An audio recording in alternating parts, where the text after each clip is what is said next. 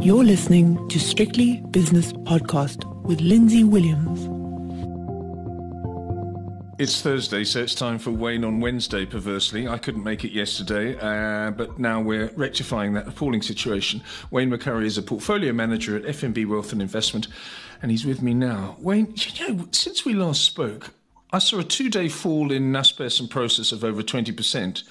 And then I think yesterday, I think Process closed up 17%. 17% in 20%, 1 day. Yeah. It's unbelievable. Yeah. What on earth happened? That is astonishing. Well, look, a couple of things happened. And in order of less importance, yes, nothing falls in a straight line forever. No. You always get some sort of bounce. So let's sort of put that behind us. All right. Secondly, and most importantly, is that the Chinese government came up with a little bit of a statement saying we're not going to torture our tech companies so much anymore. Oh, that's because nice. They realized, I think, the damage that was done when the Chinese tech index had fell 65%. Yeah. And these are their largest companies that consume capital at an alarming rate and need a listing and need a high share price. So that was the big boost. Now, remember, even though it jumped up 20% yesterday, this is not talking specifically on Naspers. Yes. It's still down from, I'll call it 2,700 to 1,800 since January. Yeah. So, it's come down significantly. You were saying the other day, actually the last time we spoke, last Wednesday, you said that you thought that these companies, both of the aforementioned companies, notably Naspers, offered great value. You must have been horrified to see that 2-day downward move that we saw, but extremely gratified by seeing them bounce back. A little bit, yeah. Yeah, exactly. Yeah. But you still believe they offer some value? I still think they show value. Now, whether we've seen the bottom or not, we don't know. If the Chinese government is true to their word and they're going to stop this attack on tech shares, yes, the shares are only going to go up from this level. Okay. Forget about the war. The exposure to Russia is very, very small. That's already in the price. Yes. So, yes, as long as Chinese government doesn't continue to attack the tech shares, it's probably just price going up from here because there is truly tremendous value. These shares, Naspers and Process, could go up 30-50% in the next year. That's how far they've come down.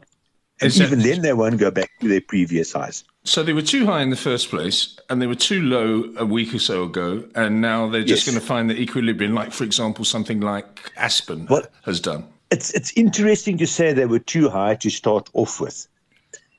If the Chinese government didn't attack the tech shares and close down significant parts of their business, mainly the online education and education technology and the access to overseas training and stuff like that, the share price was probably justified. But the Chinese government wiped out 20% of their revenue, 25% of their revenue and profits are just gone. I wonder what the motivation was. I wonder what the motivation was to politics, to turn it round. This is a communist regime where they don't want funny capitalistic ideas permeating into their society. And that's what was happening with this education, technology, etc. You were getting English professors and English teachers teaching Chinese children. Yes. They didn't like it. And that's one of the aspects. But there's many, many other things. But that was one of the aspects. The other big factor, of course, is these companies were just getting too big. And Chinese government doesn't like anyone not even threatening their position, their power base. It's just having the ability to do it. Remember when now I forget which Jack it was. Jack Ma. But it's one of the Jack. Yeah. When he criticized the government about something in some conference or some public appearance, he disappeared. He had to lay low. He actually disappeared for a long time, and he kept very quiet, and they didn't allow his listing to happen and all of these things there. So no matter how powerful you think you are, or how rich you think you are, how influential you think you are, if you're Chinese, you cannot criticize the Chinese government in any format. No. Okay, but it's all out the way now. They've done this U-turn. I don't know what the catalyst for it was. Maybe they're saying, well, if their revenues are falling and their share price is falling, then they're not paying as many taxes as they used to us, and we've just got to bite the bullet a little bit and here. I mean, exactly. And these were their biggest companies. You know, it's like Americans saying, listen, banking system, hang on a second. We're not going to allow you to sell investment products, or we're not going to allow you to sell insurance. You know, you don't attack your biggest companies. Or that's like a more correct. It's like the American government going to the tech companies and saying, listen, you guys are too powerful. You've got to unbundle. You've got to create little mini bells, marbles and mini bells. And by the way, I still think that's a possibility. Politicians don't like any institution or any person or any grouping to become too powerful.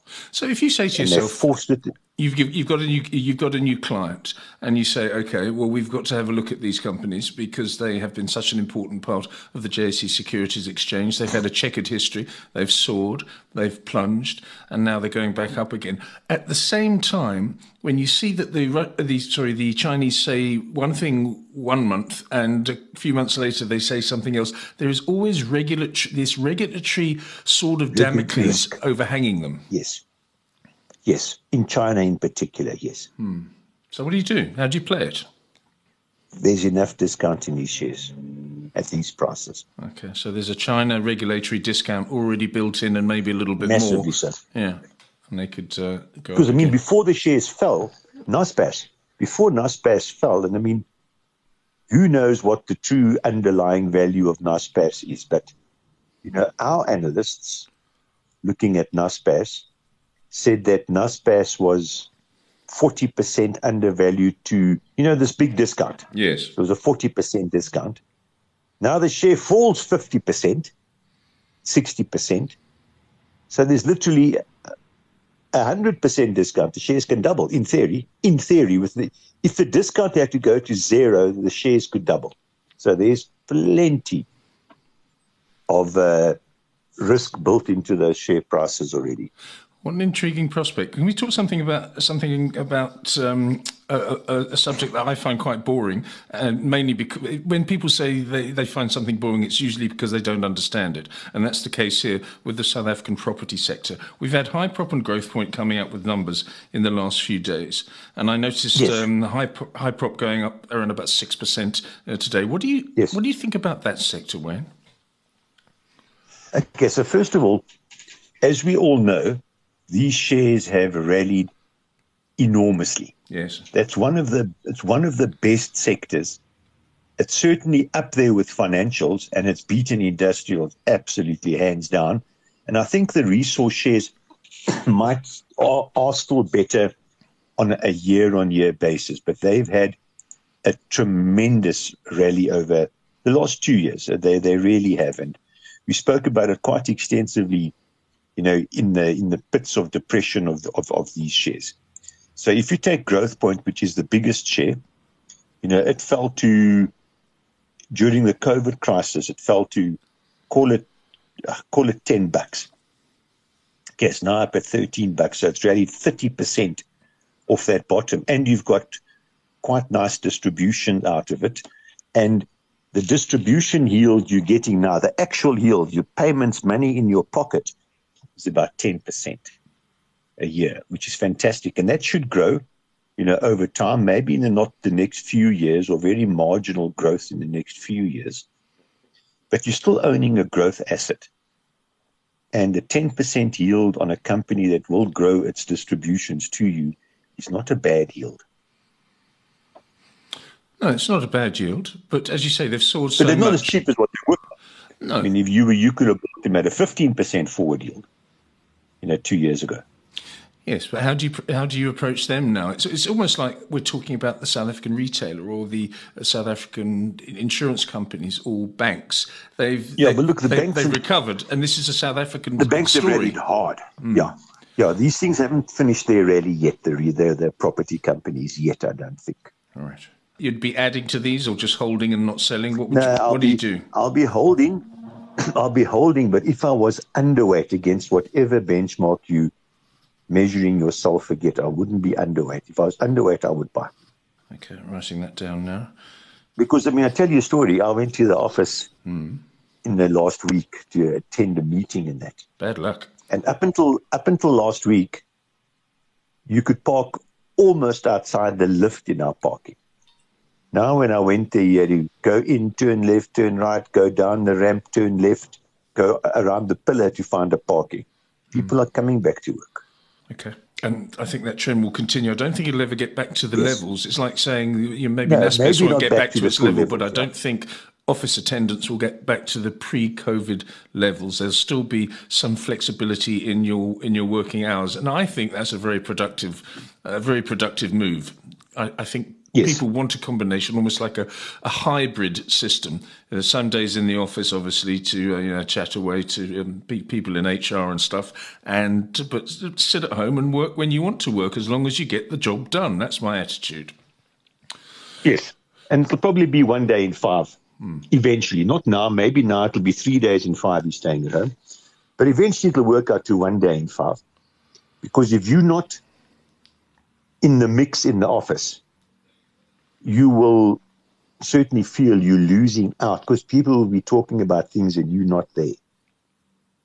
So pure admin people who don't really have to work together as a team, who are doing, let's call it batch processing type of functions, they can work at home forever. Yeah. But even then, they don't want to. We are still social animals. I'm not. No, you are. You are.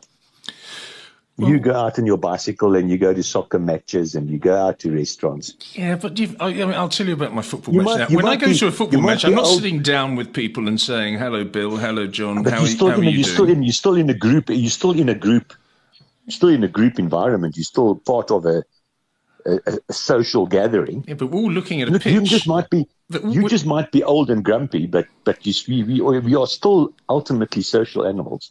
Less of the old, please, Wayne. But when you go to a football match, Wayne, you're looking at the pitch, and everybody's looking at the pitch. No one's turning around and saying, "Hello, Lindsay, how are you?" Yeah, but you're part of the team. You got the hiss. I mean, I'm not a big live sporting fan. I go to the odd rugby game, but I'm not a big live sporting fan. But like the Rugby World Cup, the Cricket World Cup, the Soccer World Cup, when it's not in South Africa, I will go to the local place, the local dive, and watch it on TV. And you're in a bit of a team. There's a bit of a gees there. So we are all social animals. So we're not going to work at home forever. Well, anyway, I disagree with you with your assessment of my personality that I am a social animal. I'm not a social animal, but I will go to football matches. And on that note, I went to Lille yesterday. I got there around about lunchtime. Now, if you cross the border between the Netherlands, the south of the Netherlands, Zeeland, where I live, it's very close to the Belgian border. You then go across Belgium, and immediately that you cross into France. So I was in 3 countries today and yesterday. Immediately you go into France, then you've got a town called Lille, and it's very historic. And it's almost, talking about that word hybrid again, it's almost like a Franco-Belgian hybrid. So you go there and you think, well, am I in France or am I in Belgium? It's sort of Flemish almost. I'd call it more Flemish than French, even though it's in France. And you go there, the first thing I did, checked into my hotel, and then I walked to the main square, which is very beautiful, fantastic 16th and 17th century buildings and everything. Unfortunately, there were a lot of Chelsea fans there, and they were all singing. They weren't being rowdy, they weren't being rough, but they were singing. So I thought, well, look, I'm going to go down a few back streets. So I wandered around a few back streets. And you know what strikes me, compared to the Netherlands or even to South Africa? I walked along there, and every second or third place is a restaurant that I wanted to go into, Wayne. It would say, have a chalkboard there saying moule marinière and frites and things like that. And I think, which one do I choose? You're so spoilt for choice. Even if you go into the most ordinary one, you're almost guaranteed to have good food. So I just picked the one that looked the nicest. I sat at the bar and I ordered a bowl of mussels, a bowl of moule, and some chips and a Belgian beer. And I sat there. I was in heaven. I could have had anything. I could have had a plate of charcuterie with cheese and half a baguette or something. But it all looks so good. And I don't trust nations that don't have a good food culture. South Africa is growing up a lot. The Netherlands isn't. But I just loved it. And I thought of you and I thought, Wayne, you would go mad here. If you and your partner went there, you would probably spend a whole week going to lunch, breakfast, lunch and dinner every single day at a different place.